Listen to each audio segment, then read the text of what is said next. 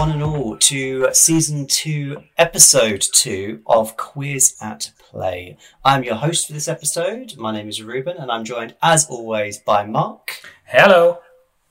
And Joe. Hey! So, we have had one hell of a 2 weeks, because it seemed like there was no news for quite a long time. Then suddenly there's been news constantly for the past 4 days. So it was looking a bit hairy at first, but we solved it. So move on to quickfire news then. And the first thing, Activision being dicks, which we love to start the podcast with this. So for those who aren't familiar, Activision have taken the popular developer who are under their umbrella, Toys for Bob, who did the Spyro remasters, the Crash Bandicoot remasters, and also Crash Bandicoot 4, and has moved them over to working on Call of Duty. Which is by the sound of it. It's a perfect fit. I don't know why I'm questioning it. I mean, I am totally shooketh by this news. Activision doing something like that? Quelle surprise, shock, horror. If I had pearls, I'd have been clutching at them. I mean, I must admit, when I saw Activision do bad thing as a news headline, Joe, I was like, yeah, fine. Whatever, the world keeps turning, the sky is still fucking blue. And at the same time, around about the same period, also their CEO took a 50% pay cut, which sounds impressive, until you realise it's a reduction of 875,000, which means he's still getting paid. A billionaire is still getting paid 875,000. I mean, Activision. I am available as a sugar baby. To be honest, like, if I was being paid Bobby Kotick's wage, I could happily have that. I wouldn't need the 50% pay increase or the bonuses. 875,000 a year? Yeah, thanks, please. I mean, at this point, are there any third-party AAA publishers left that aren't dicks?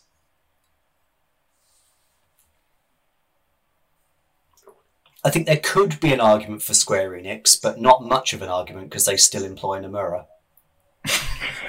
That is, I mean, somebody's got to employ him. If anything, they're doing the world. They're doing him a service. I don't know. They're doing him a service, yeah. But yeah, I think you're right. I think by and large, almost all the AAA developers and publishers at this point are dicks for one reason or another. Yay, capitalism! The next biggest one. I know, isn't it great? Because the next one I can think of down from Activision is Ubisoft, and we fucking know Ubisoft. They are bastions of goodwill and great behaviour. But this is just, I mean, the news which came with this, the Activision thing, the thing which concerns me the most really is it seems that they've moved all of their people onto Call of Duty. Apart from the one studio that they assigned to Blizzard. Because that's going great as well, apparently. It's just, why? I mean, I know Call of Duty does obviously get them a lot of money because loot boxes, obviously. Yay, microtransactions, obviously. Don't. Every single time I think, because I did, for the people of the podcast which didn't know about this, I did a lecture on loot boxes, a guest lecture at Lincoln University, and researching this was the most harrowing research I've done in my entire degree. But it's just, the Call of Duty games aren't that good anymore. They've become yearly iterations and have just lost all creative... What do you mean they're not good anymore? In fairness, if you go back, I have played a number of Call of Duties because I use them as my frustration game, that if I've had a bad week and I just want to kill some bastards, I will load up a Call of Duty and shoot people. It's much safer than me wanting to take my rage out in other ways. And the storyline, they used to do decent length storylines, and I'm someone who doesn't really play multiplayer online games. I never really have. It's a new thing for me to play with people online. It's very bizarre. Like, I can lose to someone, like the other side of the world. No, I like losing to the computer when there's like an inanimate object for me to be annoyed at. And I always bought them for the story, because that's all I would play, was story mode. And like the most recent one, you finished it in like 10 hours. So is that all? You pay that much for a game? I don't want to play with other people because I'm shy. Yeah, I mean, and then like I think the last good one was World at War. The World War II one that was on PS2. I want to say it's the PS2 GameCube era, that around about that time, and that was good. Well, I guess it was the point at which they were given access to things like downloadable content, local storage, and server patches and updates that really kind of propelled this behemoth forward into what it is now. Because, the version you talked about, which was probably one of the last ones on that generation of consoles, would also have been probably the last one that didn't allow for that kind of functionality. It'll be interesting to see what happens if things like loot boxes are legislated over, and how that changes the approach from developers. They would probably find something else. Oh yeah, law, it always falls way behind technology and takes forever to catch up. But it'll be interesting to see what happens in any discussions about things like loot boxes. And I think the way that they might well do it is just age verification, which isn't necessarily a good thing, because it doesn't solve the problem of like gambling addicts and things like that. No, and also if they do that, they'll lock out a huge section of their... I mean, what I could see them doing is removing the random element of loot boxes, so that you get what you buy, but also to make those items consumable in game, so you have to rebuy them when they run out. There will always be something. I mean, like, it's as Joe's already adequately. It's capitalism. It's money. I really hope I just haven't given them a really bad idea. Perhaps we should strike that idea from the podcast, because we absolutely do not want you to sell consumable items that have to be repurchased when they've been used in game. Don't do that. That's bad. But if you do that, Clear will take a cut.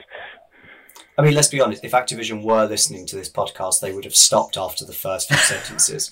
So, as soon as it got gay capitalism and turned into the Queers That Play Socialist Worker Party. Yep, I mean, it's on brand. I mean, we were the Gaming Communist Party last episode. We might as well carry that on. So on to the second part, the second bit of news, and something, oh my God, like I took with so much sadness. Konami are not going to be at E3 this year. What a blow that is. I thought the only thing they did was Pro Evolution Soccer. No, they do pachinko machines. Yeah. Yay. I mean, to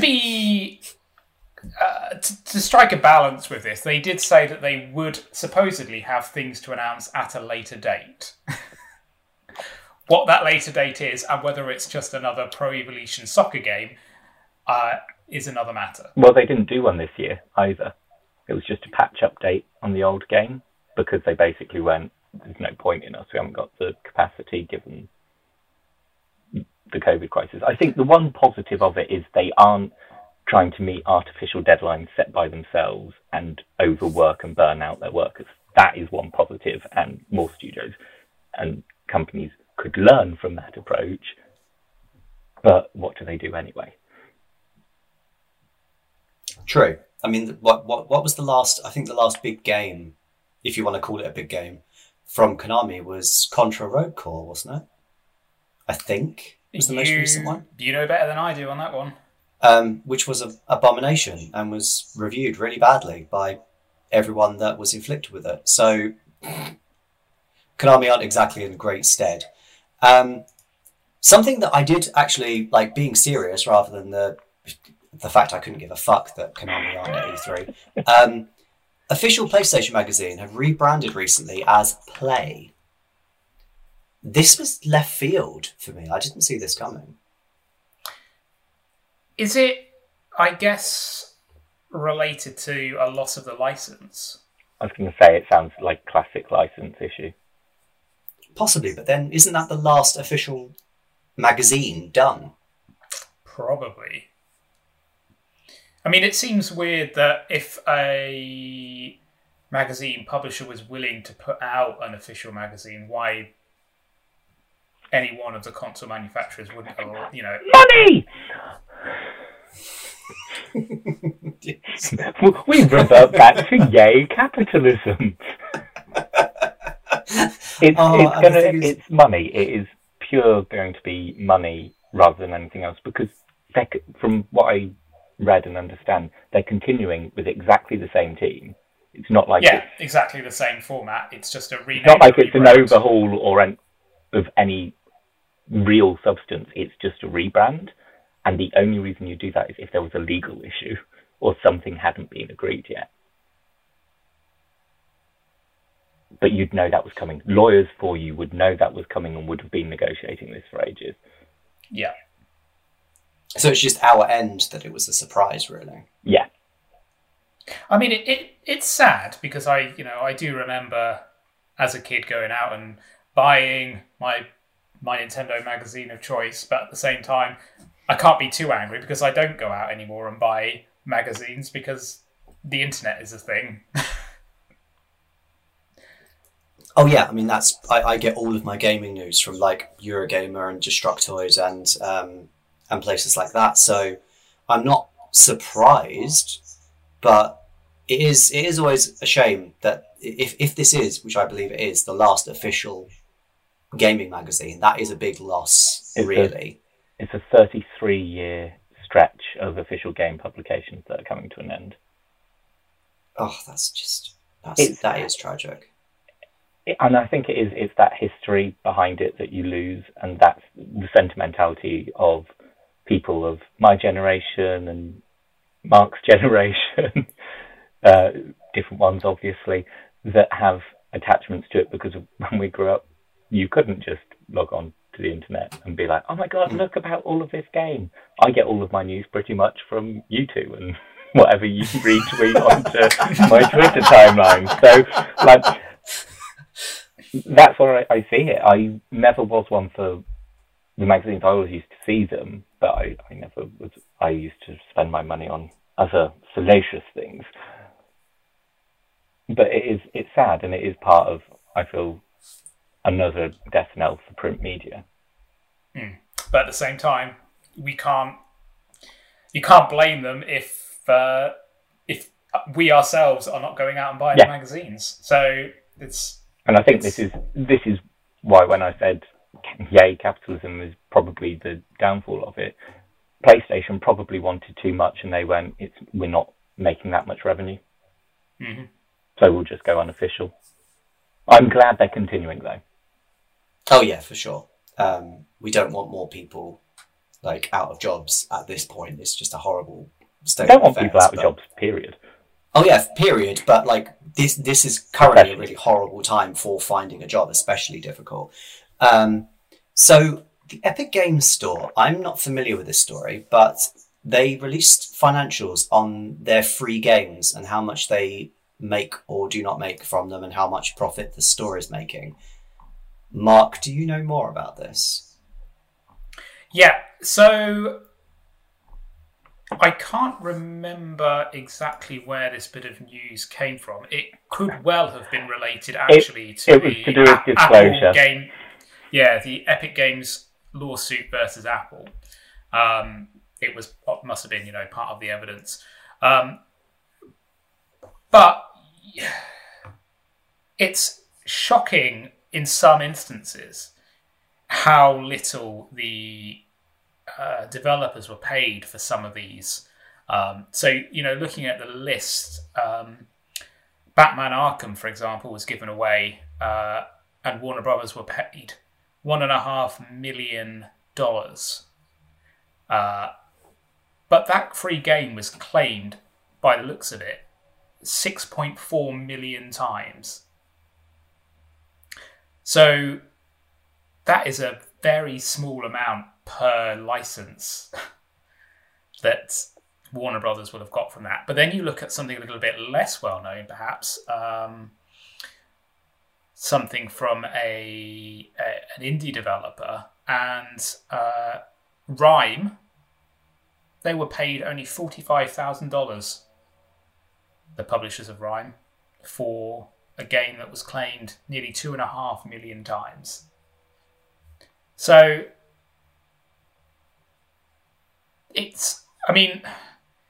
obviously the developers are going to be negotiating with Epic over this. And they'll have they must have a figure where they think, well, this is worthwhile, right? This is enough money for me to give this game away for free for a period of time, but an unlimited number of times essentially during that period. There's no limit on the number of people that can claim it. I think the other thing to bear into account on the figures, at least especially when it's a bigger game and you're like, that seems like an absolute steal, is if it had already been released, a lot of the studios will have factored in to their negotiation strategy that they had already received a lot of money from game purchases already. And so this was like additional revenue that was risk-free to them, because they're never going to make full price RRP on those games anymore. Oh yeah, absolutely. So it's a cost balance thing. The one that was interesting to me, because it's something I play a lot, is Jackbox. So that was like $60,000, but it got Epic nearly 100,000 new accounts, so brand new accounts to Epic. So for Epic, that was a brilliant one. It's about how much it costs. Epic will be looking at how many new users do we get, or can we retain users that we're thinking of leaving for the best price? And developers will be like, well, it gets, for the small ones, it will get their name out there and get them a bit of brand recognition in ways that they might not necessarily get that exposure, especially if they're small. And others, it's a guaranteed income. If you know you can do that and you can make a profit then on the game, and then think after that, because of your future games, you've got kind of an interest and you've piqued gamers' interest in you and what you might come out with, it's worth it in the long run.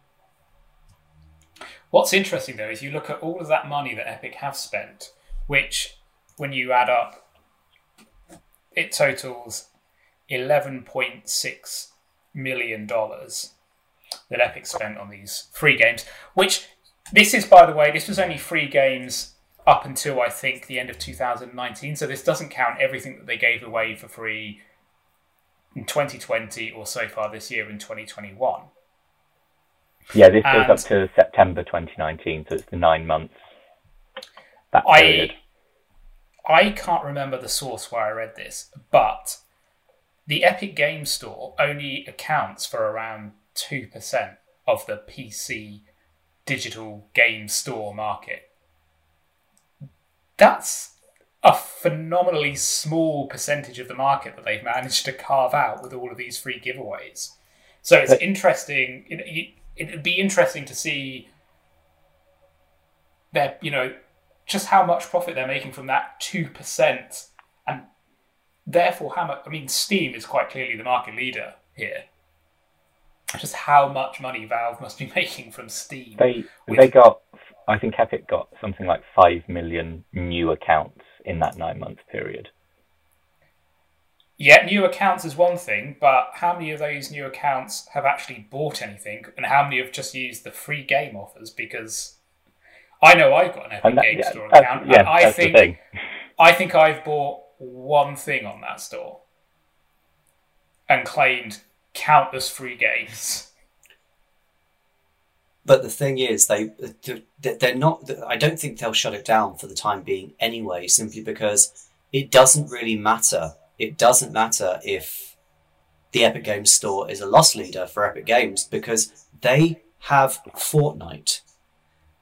they are rolling in fucking money constantly. Like, so no matter how much or how little they're paying for these games to be free on their launcher, it's literally a drop in the ocean for them. It's a drop in the ocean and gets them goodwill. Yeah, gets them goodwill and also gets people into the Epic Games launcher ecosystem, which means that, like, regardless of the fact that, say, I've got an Epic Games account and I've never bought anything on there, and you as well, Mark, have an Epic Games account and haven't spent anything on there, people will have. Oh yeah, and getting people within that ecosystem is all you really need to do sometimes to get people to spend. Like, I didn't have a Steam account for ages, and the moment I got a Steam account, I've now got like 30, 40 games on there. Like, it's the moment you get yourself someone within the ecosystem, they are more likely to spend within that ecosystem. So really for them, it's winning regardless. But it'll be interesting to see how, and we will cover it later down the line, it'll be interesting to see how this Apple versus Epic lawsuit actually continues going forwards. But moving on to the next piece, and it's an unfortunate thing for a few people, but a patch that was released on Returnal has fucked the game entirely. Or at least, no, they rescinded it, didn't they? They took it down almost immediately within at the point of people started reporting the issues. And in fairness to them, they got a patch up within a couple of hours that fixed the issue. But it just goes to show mistakes do sometimes happen, unfortunately. I mean, I'm somebody who fully embraces the German notion of Schadenfreude, and that was just a big one for me. It's a disappointment because Returnal seems to be having decent reviews. It seems an interesting game. Bit too scary for my liking, which is why I didn't buy it, which is very rare for me. Usually I see something new and go, ooh, shiny, and purchase it and forget that it might not be my cup of tea. But I think the fact that they were open with the dialogue and very clear with, this is what's happened, we are fixing it. In the meantime, delete the download you have, we've returned it so it's the older patch now, and reinstall it and you'll be fine. That's not a bad thing. Mistakes do happen, and it was good that they were just open and honest about it. Yeah, and they handled it really quickly, which is a testament to them, to be fair. I mean, it wasn't like Cyberpunk 2077. I was waiting for you to say that. You just had to get it in there somewhere, really. You just had to get it in. I said it last time, I'll say it again, I like to dunk on Cyberpunk. Which is available on t-shirts in the next month, I'm sure. Don't. I'm so tempted to get a t-shirt printed with that. But, okay, moving on to the next instance of the games industry are dicks.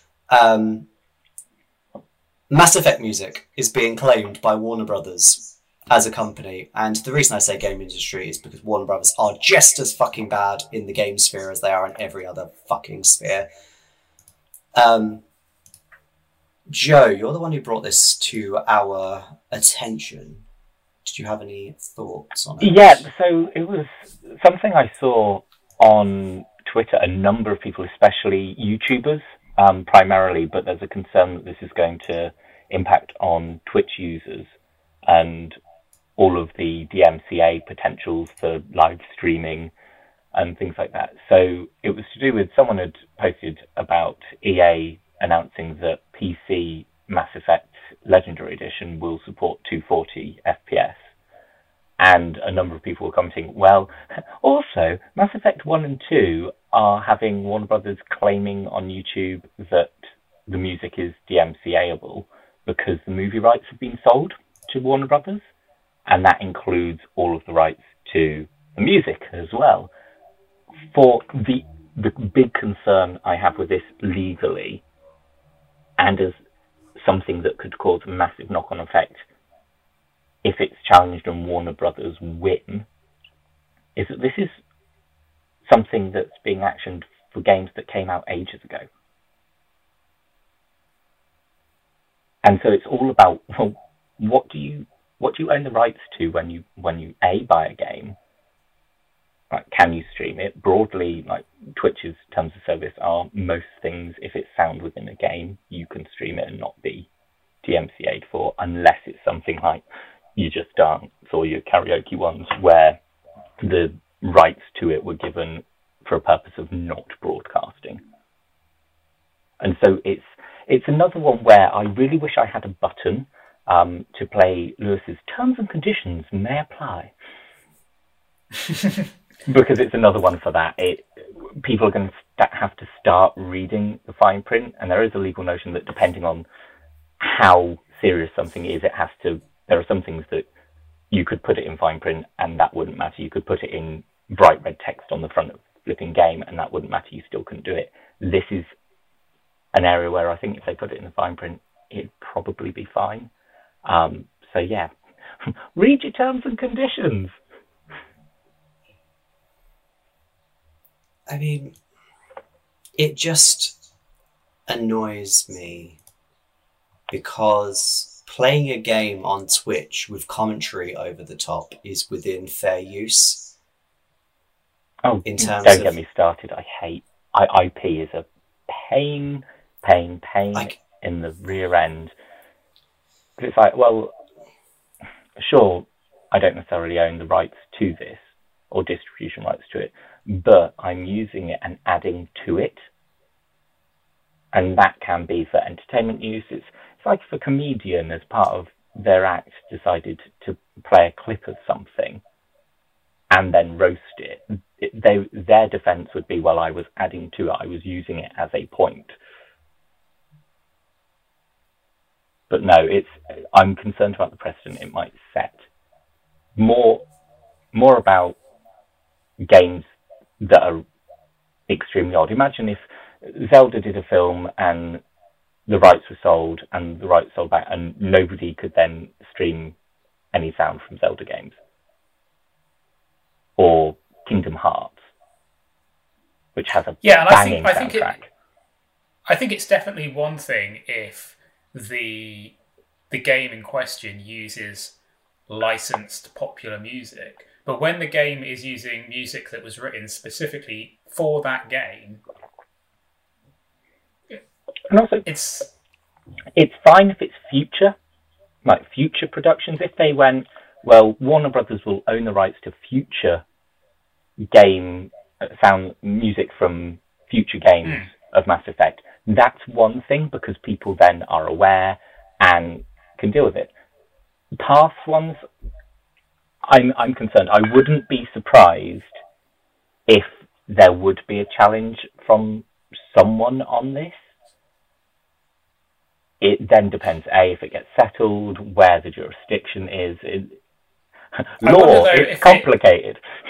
If it does only apply to the remastered versions of Mass Effect, and whether the remastering included re-recording of audio that falls into that category, like you said, of future releases, i.e. if you streamed the older, not remastered version of Mass Effect, and therefore perhaps it contained a different recording of that audio. What a number of people are saying is it's now what is classed as movie music soundtrack. And that's something that just gets automatically flagged. And that is ME1 and ME2.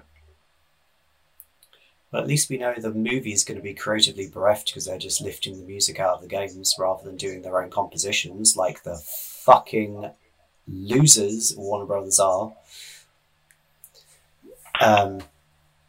Warner Brothers can suck a dick. On to more positive news, then. Nintendo have done two good things, which is, they want to do.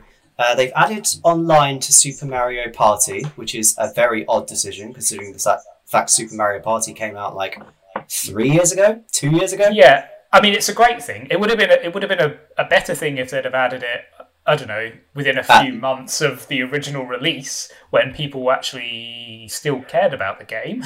Tactically, it's extremely intelligent, because they've done it just enough after the Mario anniversary has ended that people who might have been like, oh, I don't want to play this because I don't have anyone in person to play it with, but I'd have a load of people online to play with, haven't bought the game when it was 33% off and are now having to balance up, well, do I buy it for like £45 because it's still at that price? Or do I just not engage with it?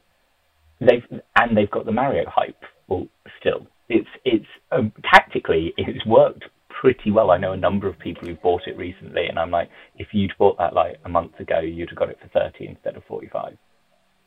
I do wonder at what point Nintendo decided to go, right, let's add online to Mario Party. Like, was it always a plan that they would add it eventually? Did the pandemic hit and they go, right, we need to do this now, and it's taken them a year to do it? Or like, at what point did that become an idea from inside Nintendo? I think the pandemic has changed how people, and companies know this, it's changed how people play games.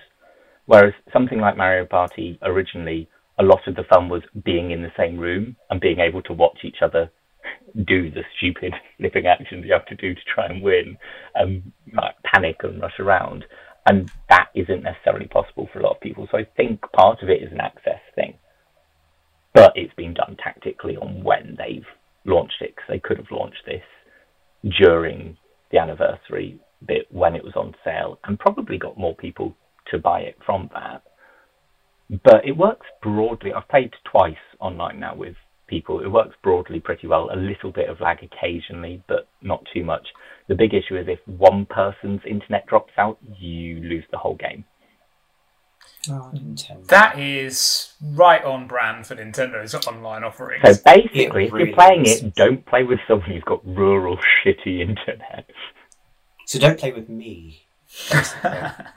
Sorry, we'd love to, but we'll have to save it for in person with you.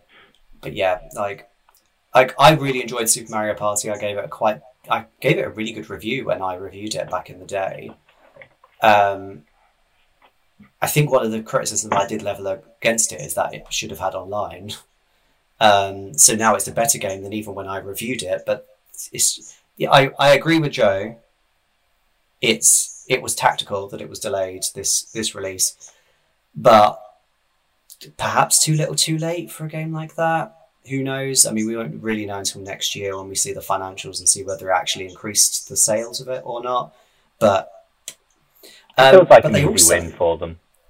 It was something that's easy to do-ish, especially when there's still issues slightly with it, and it might get some people to buy a game that is still RRP and on the store and in stores quite a high price game for something that old. You say easy to do, but if it was never part of the original plan that it was going to have online, the complexity of making a non-online game online, like Mario Party, if you hadn't designed it that way to begin with, could be quite the engineering game development's piss easy, isn't it? I mean, you make an excellent point, and actually that does kind of lead on to the next article. It does. Really. Game Builder Garage, making development easy. It's almost as if I planned the link there. What a segue. We are in awe. Our segue is nowhere near as smooth. So this looks interesting. I couldn't give a flying shit about it myself, but it looks interesting nonetheless. It's not a game for me, I know that. I really like it, and similar to Super Mario Maker, I think the interesting thing will be seeing what people do with it. I don't necessarily know if I would have the level of creativity required to make anything interesting myself, but I think the things that the community will come up with will be fascinating. Yeah, I had the same response definitely with intrigued. Mario Maker. I'm intrigued on this more than Mario Maker. Yeah, I mean, the possibilities of what can be created seem to be a lot wider than they were. And the things that people did with Mario Maker were, they, in some instances, put together stages that were practically Metroidvania games and, adventure games, puzzle games, and they did all that within the framework of Mario. This seems to have a much broader scope in the terms of the types of games it allows you to create. Just from the brief trailer that Nintendo released, there's everything from puzzle games, shooting games, action games, first-person games, racing games. Yeah. I think it's going to be... It'll be really interesting to see just how far people can take it. I'm quite intrigued as well. So, my mum, for full disclosure, my mum is a primary school teacher, and with ICT and the curriculum, now there's a lot of focus on kind of like designing and coding and things like that. And this is right up the curriculum street, and I'd be very intrigued if some of the academies and private ass twat-face schools will use this as a way of being like, look at us hitting the curriculum, and you can play the Harrow Nintendo game here. Like, this is our friend link. You can download it from us. It wouldn't surprise me if certain elements of public schooling will utilize it, but it'd be great if more people... It's about accessibility. I would hope the price drops quite rapidly. It's not hugely expensive to start with compared to other games. But yeah, I think it's launching exclusively on the eShop for about £30, which, when compared to your Marios and your Zeldas coming in at £45, £50, £60, whatever, it's not a bad price straight off the bat. And I think the more people, the strength of it is the community that download it and share. So you'd hope that if either they were struggling or uptake was really good, they would reduce it and just enable, even if they enable people to play other people's for free for a limited period. I think it would be, that would be a really great idea if there was like a game builder garage player app at a cheaper price for people that don't necessarily have the creativity or the desire to build these things themselves, but would like to play them. That would be an interesting idea if they do implement it. Nintendo, if you're listening, come on. Yeah, Nintendo. We haven't criticised you during this podcast, so you can listen. So onto some Sony news, just some little bits about Sony before we move on to our feature.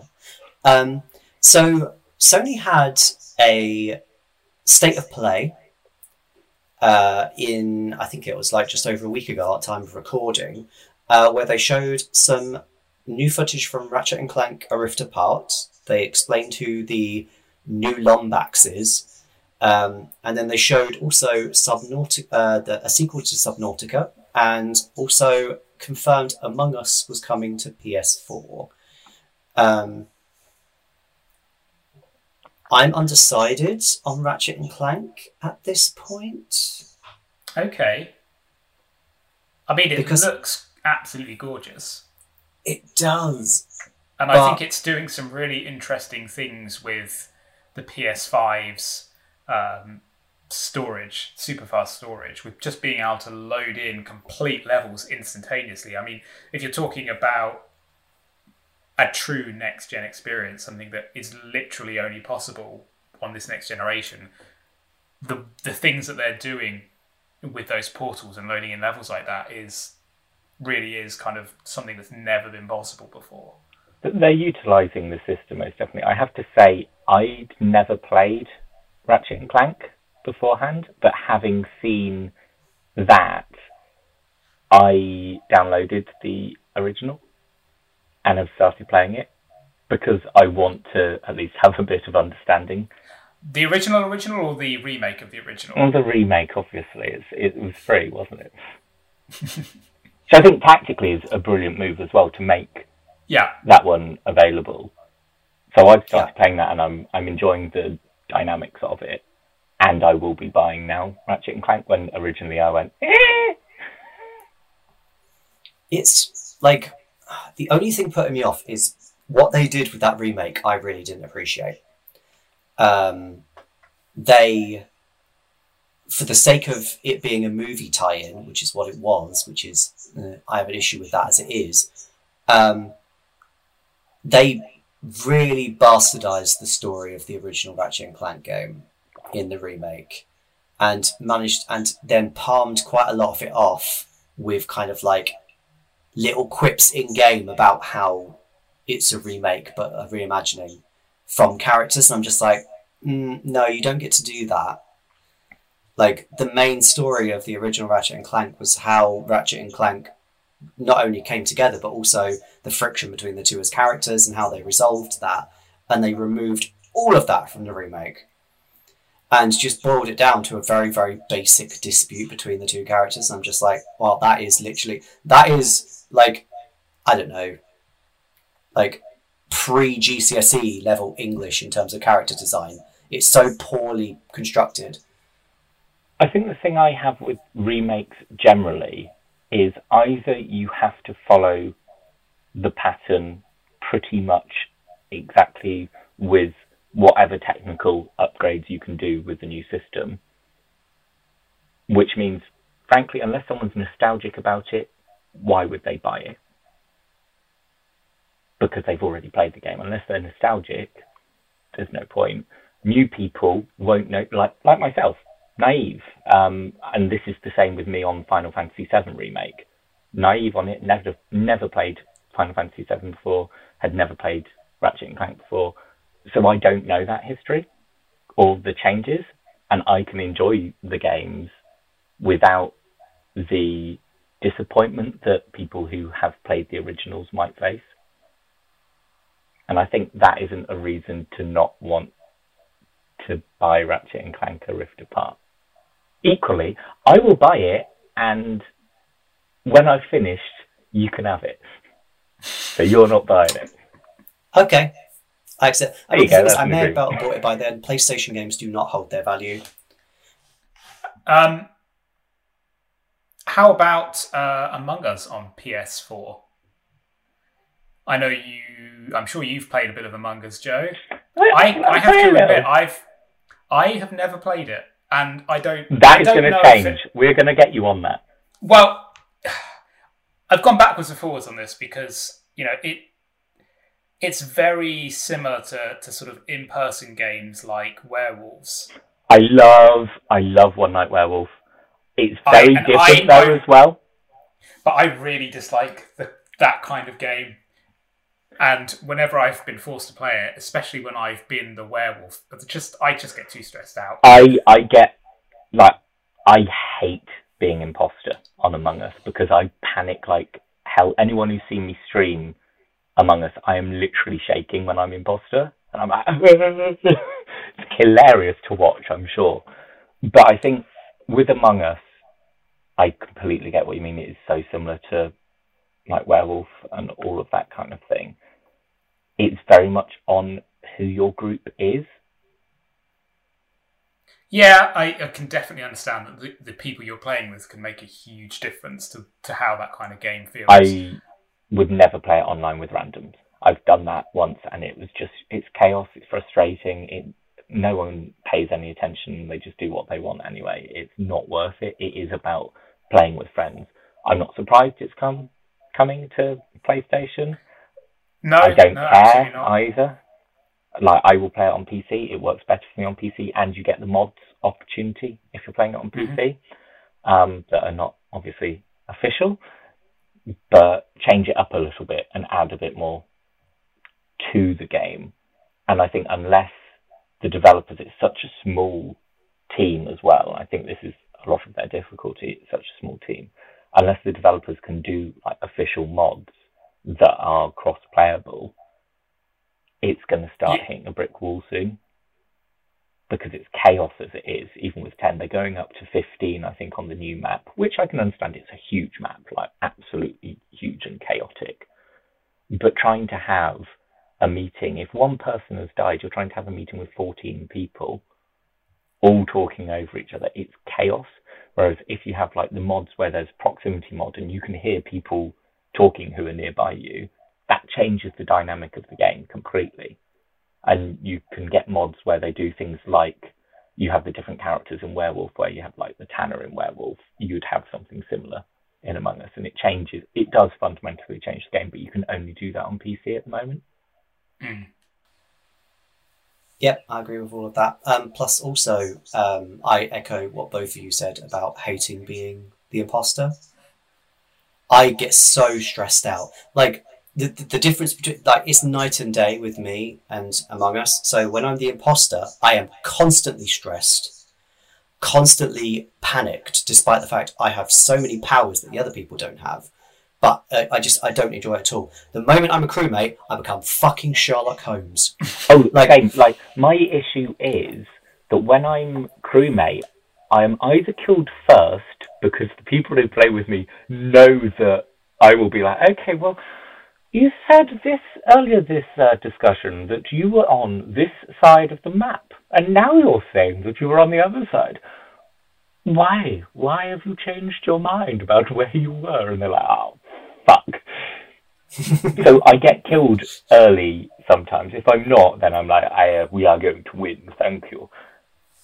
But I talk a lot because I'm constantly asking questions.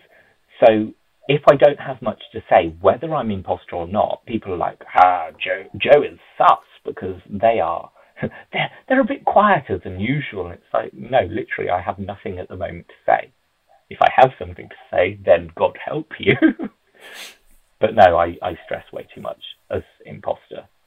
And I think the thing with having things like proximity, if you're imposter, you can go into vents and chat together and talk tactics. And I think that is one of the things that stresses me out as imposter is I don't know what the other person's going to do if you're playing with multiple imposters. Well, yeah, the other imposter could just dick you over, basically.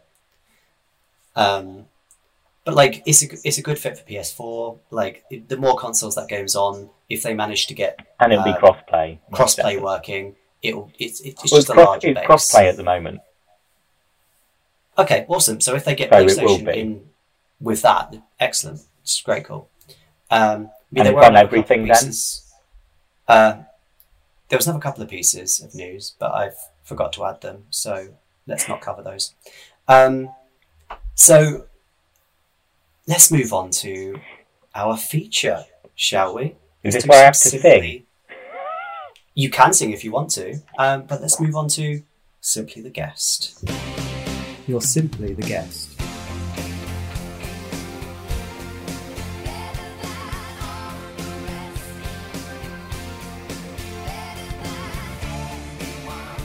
Dun dun dun dun. Simply the guest. Dun dun dun dun.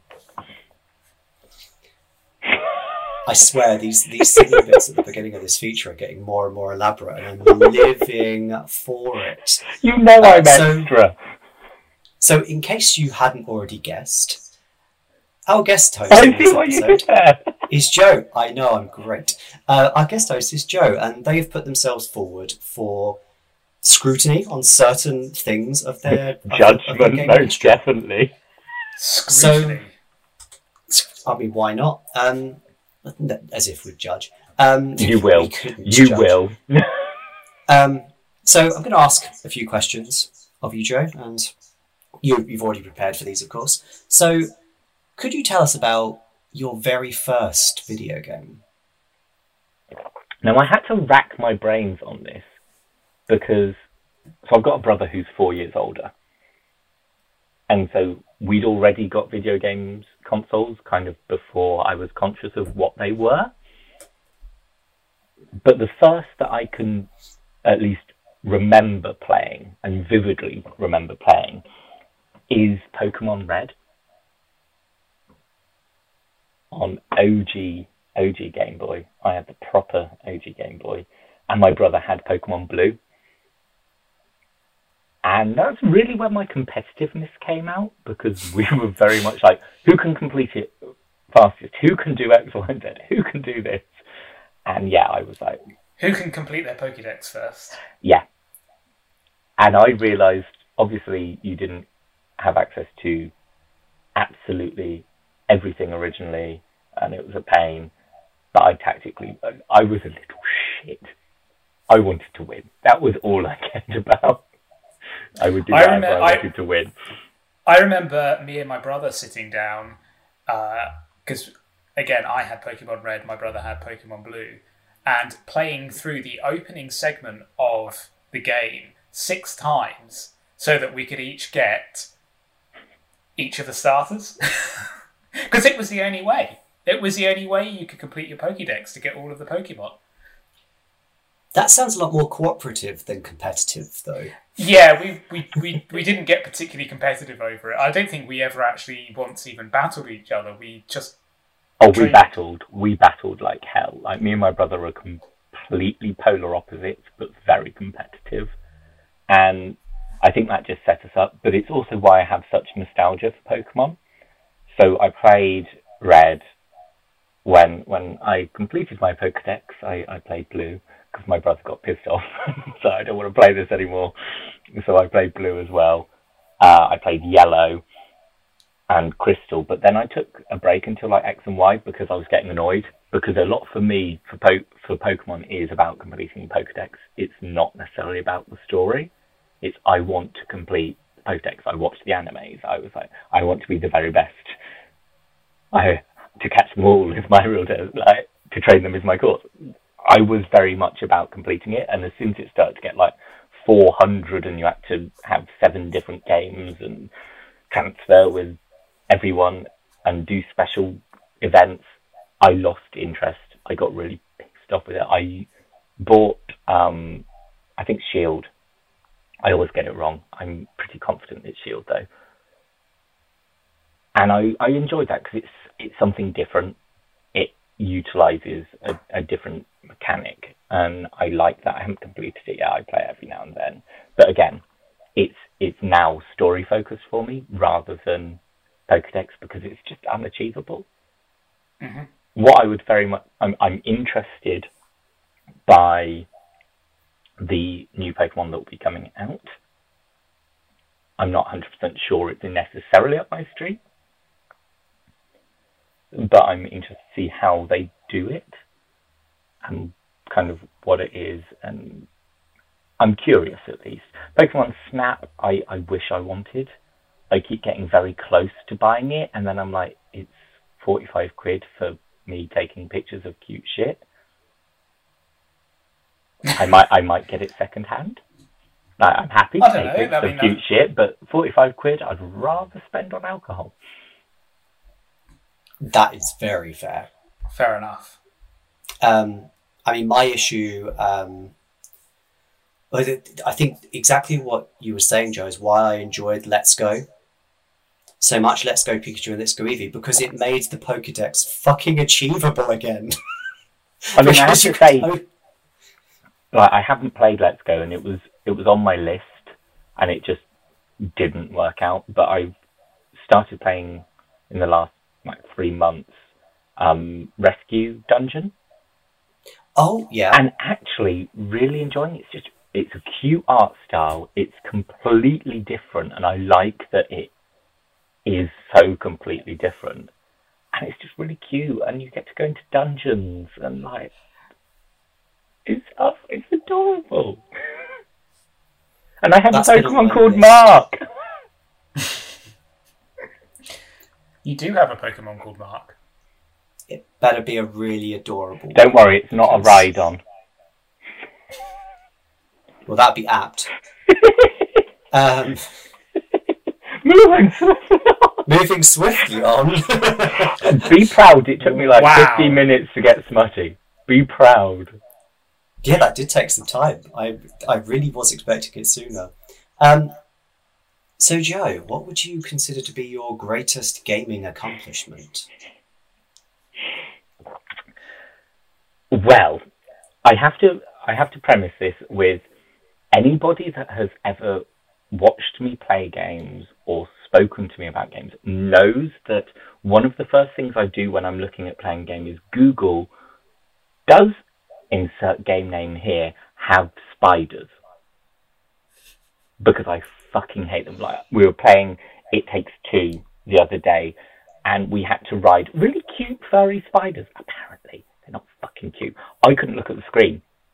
I was like seriously clamming up, and I curled up on my chair to play it. I didn't like it at all. I don't like spiders. I don't like how they move. I can't deal with it. And a lot of games use spiders as like your jump scare or things like that. And I'm just like, I will and used to very much just turn off the game leave and be like, I am not playing that game again. And I know I spoke to you about Bloodborne, Ruben. You were like, yes, there is a spider like boss. I'm like, nope, not playing it. I won't put myself through that. That's it. Thank you. Bye.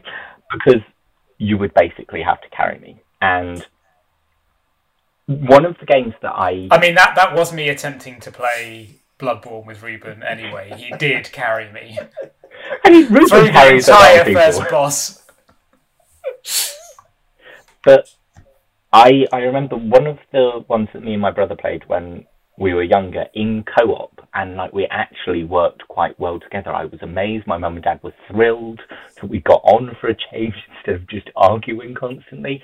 Was Lord of the Rings: Return of the King, which has the Shelob level, which is not only spiders dropping down from the ceiling throughout, you then also have to deal with fucking Shelob. And in the movies, I would cover my eyes and like, I'd be like because we're playing co-op, obviously we both had to move forwards to progress. We both had to not die, like all of that. He was instructing, I had my eyes closed and he was instructing me throughout. He was like, move left a bit. Slash him! We completed that whole level with me with my eyes closed, and I think that is still my gaming accomplishment, doing that in essence blindfolded and with the sound on mute so I didn't have to hear them dropping down. So I think it's also a really nice kind of memory for me and my brother gaming. So it doubles up in a nice way. I mean, that is awesome. And also, what you just described is what some streamers do anyway.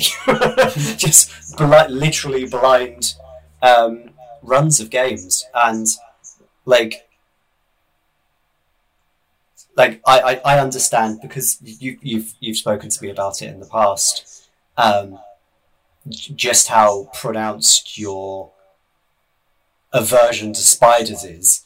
So for you to complete that level, yeah, I would call that. I would definitely call that an accomplishment in itself. And the fact that you did it essentially blind as well is just the only way I could do it. Absolutely perfect. And also, while I remember, do not play Resident Evil 6. No. Resident Evil is banned because I know most have spiders in. The thing is, most of them don't, but 6, the virus is all based around arachnid DNA. Do not play 6. Like I remember watching people on 1, and there was a bit of spiderage, but not massive. But for me, even like the mutated ones that had like pincery kind of things, no, I couldn't watch it. Because I think 2 remake has no spiders, if I remember. No, 2 is fine. No. 1 does. 2 is fine. I watched all of 2. I could probably play 2, but I'd shit myself. It has Marguerite. She's not a spider, though. It'd probably be close enough for me to no, because she's more insecty based, because she gives birth to like flying bees. Pretty much. She's like a hive that gives birth to bees. I am the person that for my 100 follower stream on Twitch, it went out to a vote, and I was thrilled what was selected, because it went to The Room, which is a series. So we played The Room 1 to 3 over 2 days. And it's a puzzle-based game. And I'm like, I fucking love puzzles. It was described to me as like an escape room. I didn't check whether it was scary, whether it had spiders. I was like, this is going to be fine. It's going to just be me exercising my brain muscles. I fucking shit myself most of the way through it because it's psychologically torture. With the music, with everything, like I am so easily scared. Remind me to avoid that game. Puzzles and horror? Nah. I'm good with puzzles, but like psychological music being like I will play some horror games at some point on stream and I will hate you all for it, but it'll be fucking hilarious. Remind me that I need to tune in for that. Okay, so stepping away from spiders then, as you would probably want to do, what is your favourite game or game series? I think anyone who knows me, this is an easy, obvious answer. It's gotta be Zelda! I'm a basic bitch. It has to be Zelda. I fucking love it. I mean, my first Zelda game was A Link to the Past that I played with my brother, and we just used to take it in turns on who plays it. And I just love Zelda. And Breath of the Wild, completing that was just very emotional. I love it. I love Zelda. And now we're playing Link's Awakening, which I'm, regardless of how long it takes, I am finishing.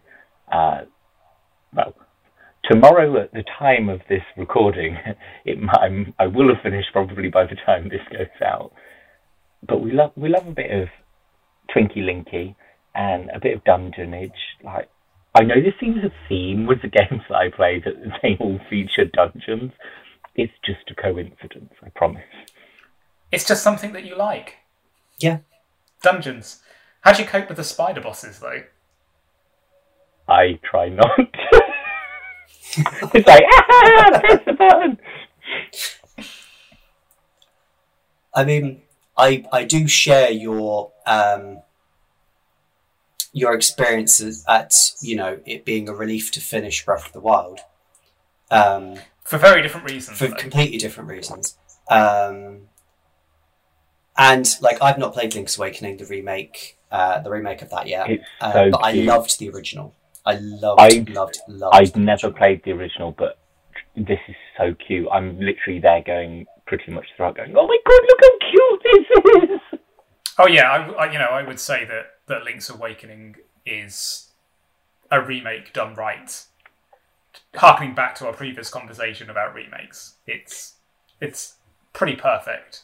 That's what Nintendo do, don't they? Like, when they do remasters or remakes, they tend to do them right.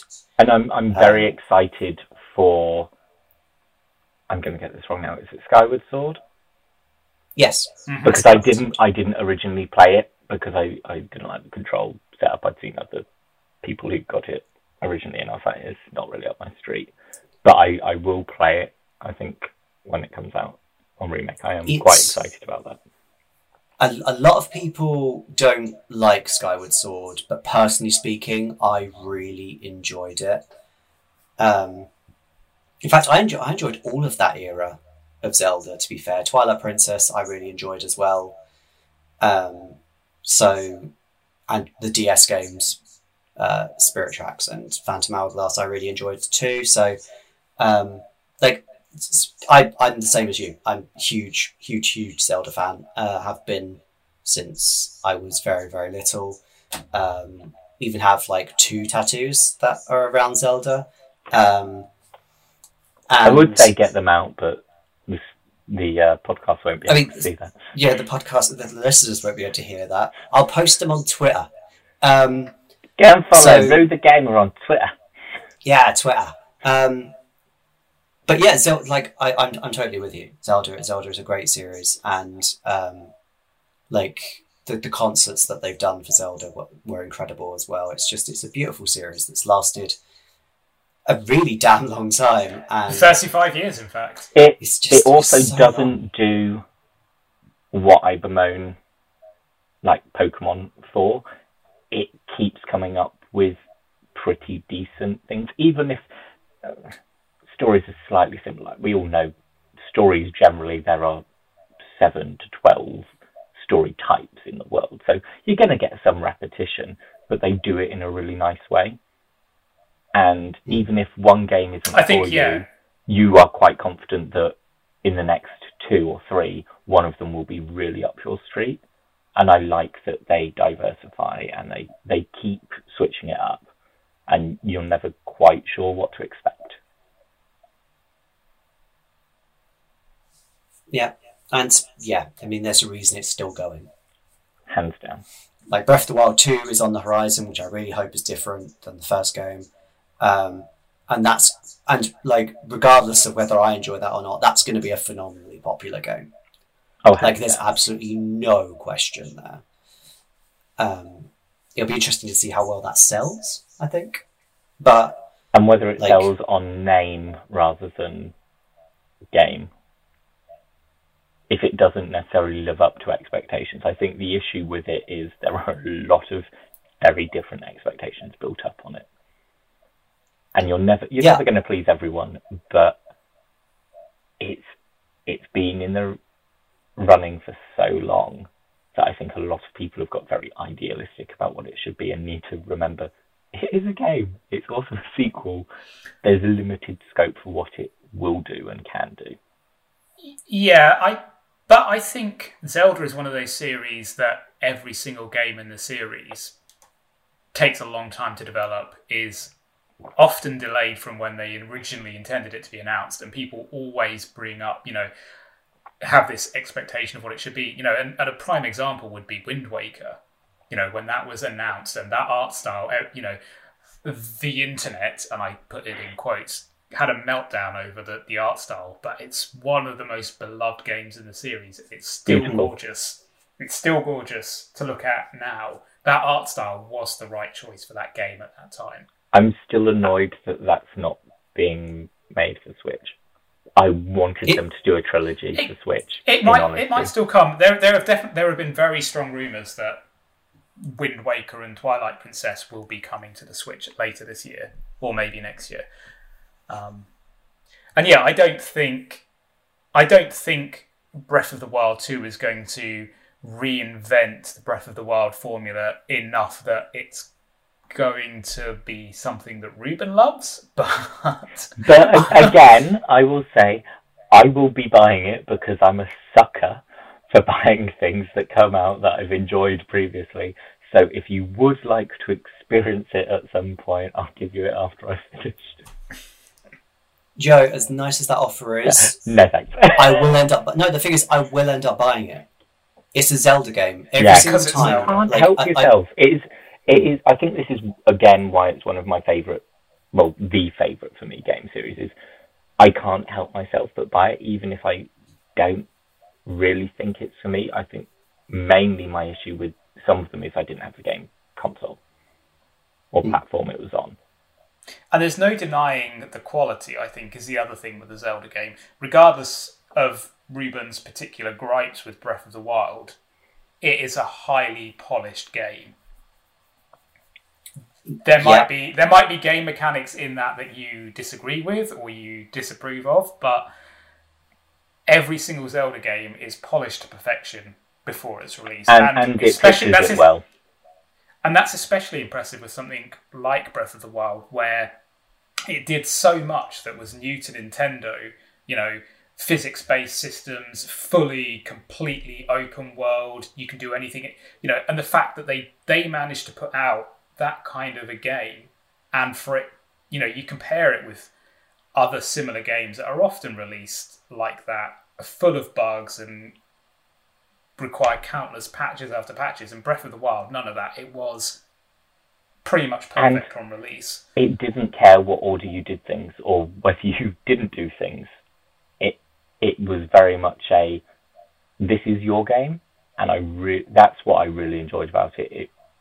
There was no rule book really to play by. You could solve things however you wanted to. You could encounter things however you wanted to.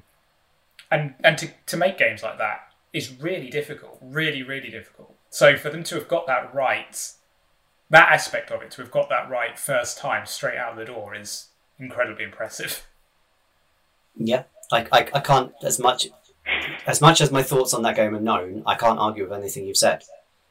We got Lou to be quiet!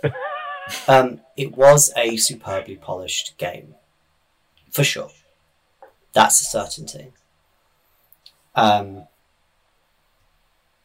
just weren't for me. I mean, I acknowledge that, and have acknowledged that ever since I reviewed it. It is not for me as a game. And I think more people need to be completely happy with going, people will like a game, but it's just not for me. And too many people feel like they have to like games because other people do. And it's like, no game is for everyone. You like what you like. If it just doesn't suit you. do the opposite and go, I don't like that game, therefore it's a bad game. Yeah, and again, that's you get also... the two polars, don't you? I mean, like, I wouldn't put Resident Evil 7 at the top of the Resident Evil series like a lot of people do, but that doesn't mean it's a bad game. It's just you have opinions and you will say them. Yeah, I mean, what a shock! I'm a different person than other people, therefore I have different opinions. It's just a terrifying oh my god, precedent. Gamers aren't a homogenous group. That is an interesting point, because I know you did do a Resident Evil ranking article. I did. Even. Where now that you've played 7, where does that come in your ranking? I think I would move it a little bit down from where I put it, because I think I put it like 4th or 5th. And now that I've finished it, I think it drops down a little bit more because it really loses momentum. Mark's face is hilarious on this. I really wish people could see this. Mark was like, so where did you put it? And the face was knowingly like, it's going to have raised slightly. And you went, it's gone down. And Mark was like, oh. Well, no. The face was because I couldn't remember. I didn't know if you'd actually put it in your list, having not played it. I did, because I had played it. I'd never finished it before. I'd never got particularly far in. I was basically... Sometimes, if it's an awful experience, you just shouldn't finish. No one deserves that pleasure. If it's not for you, don't finish. I mean, I finished Breath of the Wild, which was out of spite, so... I mean, there has been games that I haven't enjoyed to the point that I was just like, no, I am not continuing with this game anymore. I'm very flippant on things. I lose attention span too quickly. If something isn't mine and I really don't feel it's mine, I will just quit and be like, nah, thanks. Look at Rechain of fucking memories. Bullshit fucking system. Card-based, and so not only did I have to sort cards and see what was going on, I also had to fucking move around and attack. No, fuck off. I don't have the attention span for that, or the ability mentally to deal with it. I think I did one floor, like the first bit, and went, fuck this, and haven't loaded it since. And just before playing Kingdom Hearts 2, watched videos of other people playing it, so I knew the story. I mean, the thing with Chain of Memories, though, is in the original form that game took, it probably battles were in 2D, so it was fine for navigating around and making sure you're not being hit. But 3D did not work. 3D did not work for that game whatsoever. It put me off Kingdom Hearts for like a month. I was intending to play it every week, and I didn't play it for a month because that really put me off. Good thing they've never brought that system back. And after that immense there is a mod on Kingdom Hearts 3 to have that system. Oh no, fuck that. And someone sent it to me and I was like, you can fuck right off. Yeah, not doing that. But after that quite severe set of digressions, that was simply the guest. I love digressions. We got into all sorts of shit then. So, onto our big topic. And our big topic is the financials for Sony and Nintendo, because Xboxes haven't been posted yet that I could find. I've only managed to find their financials up until the end of Q3. I've not found their year.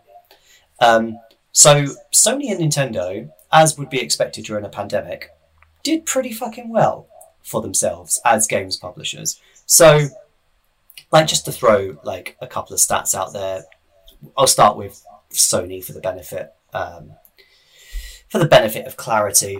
So, like, just the department of Sony that was dealing with games, so the PlayStation department, had almost a $25 billion revenue for 2020. They sold an astonishing amount of money. It's so much money. They sold 7.5 million PS5s, 5.7 million PS4s.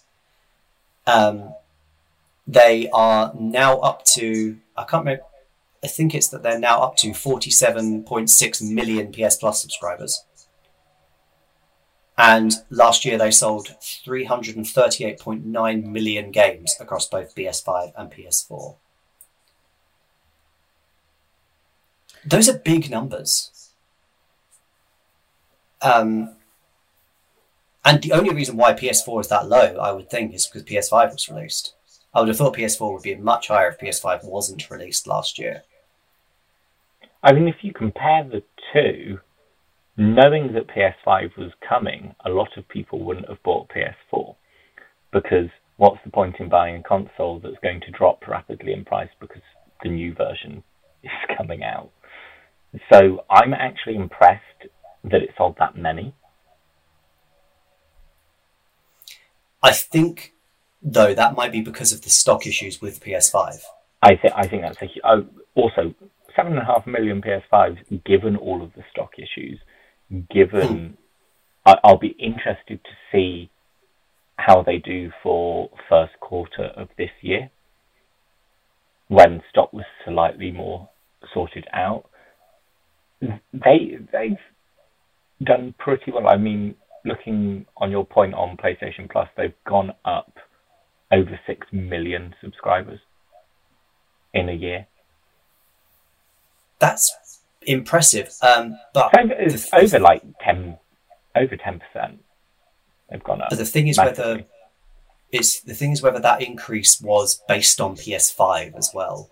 Because obviously PS5 had the PS Plus collection, so did people just get a PS5 get a PS5 and then get the subscription so they could get those games? There's that potential as well. But I think they've played it very well with what they've done with PS Plus since the PlayStation 5 has come out. They've put some pretty decent games on there for PlayStation 5 and some decent ones for PlayStation 4. Mm-hmm. I mean, usually if I'm not playing online, I've got a whole load in my library already, and I will just cancel month on a month basis if I know I'm not going to play online, or if I'm happy with what I've got and I know what I'm going to play. I would cancel usually and just come back when I wanted to play online. And I've kept it going because the games that are coming up, I want those in my library. I'm happy to pay £7 a month to have those in my library. Also, there's been, which wasn't the case with PS Plus before the PS5, there's been games that have released on PS Plus. So, the Oddworld, Soulstorm was released on PS Plus, Destruction All-Stars was released on PS Plus, and that's got to be good as well. And some big games going on pretty quickly after they've launched. 7 Remake, you mean? Well, 7 Remake is pretty huge to go on that when, frankly, given the additional... I mean, yeah, you still have to buy it if you want the additional level or whatever it is. But that's a pretty chunky game and something they could have made a lot of money off of still. So for them to stick that on, I was very surprised. I mean, I've taken full advantage of it. But I was surprised, and I think tactically the games that they've put on have broadly been very good choices. Yeah, and well, not only that, but they've encompassed everything. There's been at least, I think almost every genre has been represented, this year alone in PS Plus. So they've made some very savvy choices with PS Plus, which is obviously going to help with keeping subscribers. Well, especially as they've added a PS5 game every month. And, when you're talking about the first 3 or 4 months of the console's release, there's a very limited selection, and they've picked some pretty good titles to go alongside that. Yeah, because Bugsnax was the first one, wasn't it? Yeah, and Bugsnax. That's a big one to start with. A lot of people were like, oh, I'm going to pre-order Bugsnax. And I was like, not really sure it's for me. And then it came up on PlayStation. But I was like, hey, I've got it. Suckers. And apparently it's a good game. I've not played Bugsnax, so... I played a bit and then deleted it. It really isn't for me. It's too cute, many spiders. It's very cute, but yeah, there's food-related spiders, and I didn't want to be put off certain foods. I think that's fair. But yeah, Sony have had a great year, which doesn't surprise anyone. So, Nintendo as well. So, just throwing some figures out. Operating profits for the year, $5.9 billion, which is... anything that reaches $1 billion is impressive. They're getting close to 85 million Switch sales, hardware sales for its lifetime, with 28.8 million of those being in the last year alone. Which is just an incredible number, really, when you look at it. We're in, year 4 of the Switch now? Yeah, year 4. And they sold 30 million, near enough, last year. I think, and do correct me if I'm wrong, that they've sold more Switches each year. Yes, that number has only gone up every year, I believe, so far. Which is insane as a console. It's insane, and people are going, "Oh, when's the Switch Pro coming out? Why do they need it to?" Yeah, well, there's a good answer to that, actually, and that is, how do you sell more of an existing generation of a console? Find a way to make people buy another one, and that's what the Switch Pro is for. That is what will pick up. The Switch is going to sell phenomenally. I don't think it's not going to be on an upward trend forever. And they're going to want to find a way of selling another Switch to people that have already got one. And how do you do that? You release a Pro. Oh, exactly. But whilst it's still on a massive upward, we look at it and it has sold 37% more this financial year than the previous year. When you're selling that many more, what's the point? Until it starts to plateau and level off, they'll probably have something in production, but they don't need to. I can see it coming in the next year, and there have been quite a few rumours, but I think also that figure will have been bolstered enormously by the pandemic. Everyone being at home, everyone wanting some kind of console. So, yeah, I think they're going to be looking at it and going, right, in the console sale bell curve, we probably are at the peak now. I think what they will do is give it another year, let the Switch outsell the Wii, and then in 2 years' time we'll have the Pro, but they'll announce it next year. You see, I think they will do it earlier than that, because they will be looking at a Pro, but they will also be looking at the next generation. Yeah. And then they're not going to put the Pro out that close to the, if you look at a reasonably long console life cycle of about 7 years, we're more than halfway through that. If they release the Pro in 2 years' time, that's more where they're going to be looking at releasing the next generation Switch rather than a upgrade of the existing one. Are they going to do a next generation Switch though, or are they just going to completely? Well, a next generation of whatever it is that they do. It depends on what they have in plan, and also on technological advances. I think the thing that keeps them very separate from the Xbox PlayStation battle is they are such a different system. But I also think they have hit on a formula that clearly works for them, clearly works for their niche, and I think they will stick with it for another generation at least. And that is something of a pattern with Nintendo consoles. You compare almost the NES and the SNES being a refinement, the GameCube and the N64 and the GameCube being a refinement, the Wii and the Wii U being a refinement, and I think you'll see the same thing with Switch. I think they've got another one with the Switch, definitely. And I think when you talk about the Switch Pro as well, and this is going to be where Nintendo need to get the marketing right, where they massively fucked it up with Wii U, I think the Switch 2 and the Switch Pro are different things. I think the Switch 2, whatever they call it, whatever it is the true next generation. And I think Switch Pro is going to be merely a small tech bump of the existing Switch. Switch Pro is not their next generation console. I don't think. But I also think Switch Pro needs to have enough of a tech boost. Because the Switch has already technically had a battery boost at least. I don't think it's the tech boost that is the issue. It would need, yes, there needs to be a big enough tech boost. I do agree, but they need to support that tech boost. That's the important thing, because the new 3DS was a large tech upgrade based on the ordinary 3DS, but it had shit all games.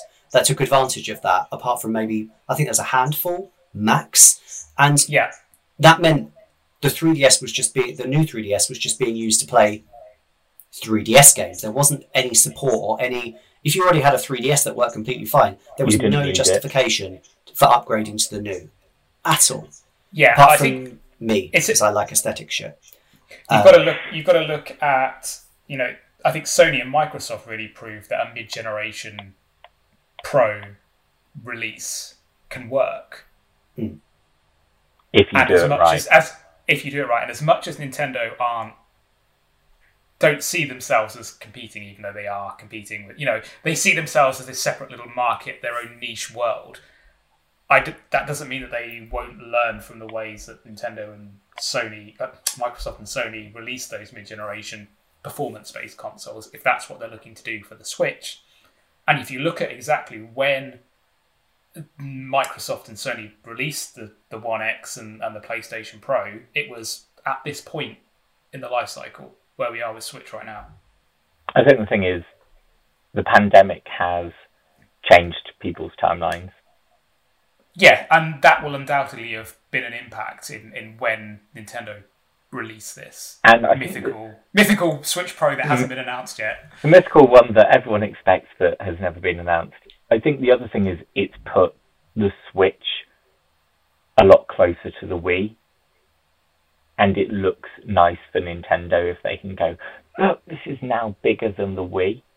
It looks like a nice thing for them to be able to do that and then go, and because you've really supported Nintendo Switch, we're now going to release an updated, a brilliant Nintendo Switch Pro, which you should all buy. Hey! Well, let's see what comes at E3, shall we? Yeah, I mean, E3 is obviously going to be the next showcase for that. And just another couple of little bits from the Nintendo financials. Animal Crossing, New Horizons is now the second best in terms of sales software on the Switch, with 32.6 million, and that game's only been out just over a fucking year. What a year for that game. I can stick my hands up and say, I haven't bought it, I have no intention of buying it, it just doesn't suit me. The look of it, I was like, what's the fucking point? I got bored of it in like a couple of months. I'm in exactly the same boat as you. It's not for me. If people are happy, wonderful for them. I'm glad it makes people happy, and I've seen people play it and they seem really happy. That's what games are meant for. Some people enjoy it, some won't. So I mean, one thing I think we can guarantee is that Animal Crossing will overtake Mario Kart 8 Deluxe. There's only like 3 million in it. It's going to do it. It's going to become the best-selling game on the console. I think, it's been close for a while, but I mean, Mario Kart 8 Deluxe didn't sell, like, it did sell last year still, which is incredible. But the thing is, even Mario Kart 8 still pops up in the top 10 sales charts. It's still selling a phenomenal amount. It'll be a close call, you know, when Animal Crossing finally overtakes it, or whether it's had a phenomenal first year, but its interest will wane. It's difficult to tell. It'll be interesting to see, though, and it's Mario one Kart of those has games. Been steady for 4 years now. Mario Kart has been pretty steady in appearing in those sales charts. So I think the thing is, Mario Kart doesn't really age as a game. It's very much you get what you see. People will like it and will buy it. Animal Crossing as a style of game, especially when people's lives get a bit busier, might not have as much time to embrace it as much as they've been able to during lockdown. It has been a perfect lockdown game for a lot of people. I also think Mario Kart is one of those very few games where almost nobody dislikes it. Oh no, I fucking hate it when I'm playing it because I'm shy. Red shells. I think you're right. Plus, also, like the difference between the two games is that Animal Crossing New Horizons stripped a lot out of the game. That the reason I don't enjoy New Horizons is because it stripped out a lot of the things I really enjoyed from New Leaf. Whereas Mario Kart 8 Deluxe is the definitive Mario Kart game at this point. And there's a clear gulf between those two in terms of that, at least. But nonetheless, Nintendo, Sony both had phenomenal 2020s. Yeah, and I don't know that we will ever see Xboxes, because I think I'm right in saying that Microsoft for a long time have not released sales figures for Xbox. They don't care about it. They don't, because what they will release is probably the revenue and profits from the Xbox division. That doesn't tell you much at all. Yeah, it will include Game Pass and Xbox Live, which is where they care about making all of their money. But for a long time, they have not released firm sales figures for the hardware because they don't care. Yeah, I mean, and they don't need to care. Jumping back on one thing before we might finish up on Nintendo, I'm very, very happy and impressed to see that just over 7 more million in the last year have kept their Ring Fit. Of course you are. Yeah. Are you proud of that? Even in lockdown, people are keeping their rings fit.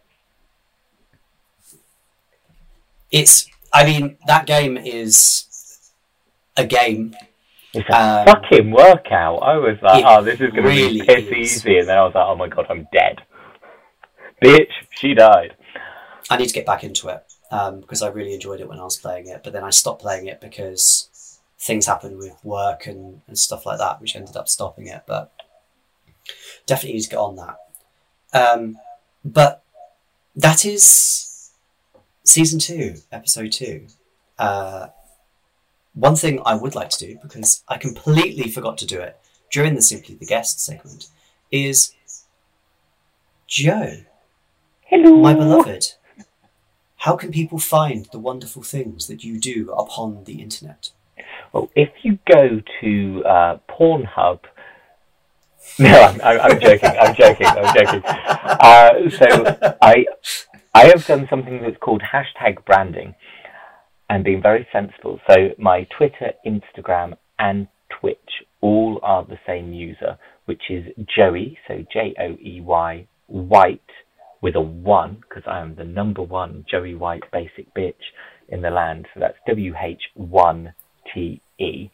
And I'm there on Twitter, Instagram and Twitch. You can see me playing games very mediocrely, being smutty. I have a lot of sound actions, and one of my emotes is of Kim Woodburn in Celebrity Big Brother when she went filth, and it's me doing that with filth underneath it. So it's a smutty, hilarious inducing, crazy thing. And I am going to plug one thing, if that is all right.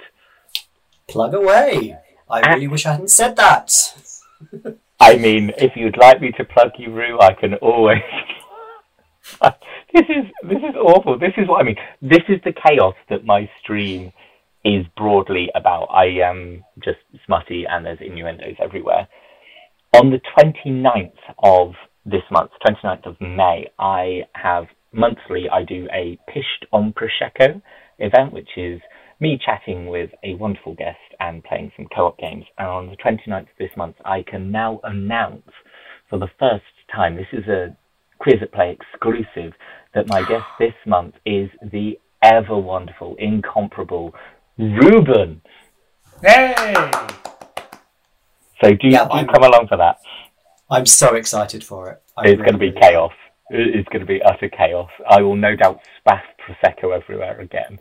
We just need to find co-op games to play. But yeah, I'm very much looking forward to this as an event. So you heard it, 29th of this month, over on the incomparable Joe's Twitch.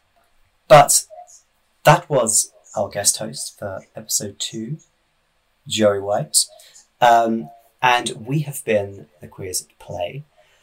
Thank you very much for listening to us, and we will all see you at a later date. I'm off to go and hunt giant vampire ladies. Oh, the opening of Resident Evil Villages are shit. I'm off to go and stream Kingdom Hearts 2. Oh, have fun. Have lots of fun. Have a lovely weekend all. We'll speak to you soon. Bye. Bye. Bye.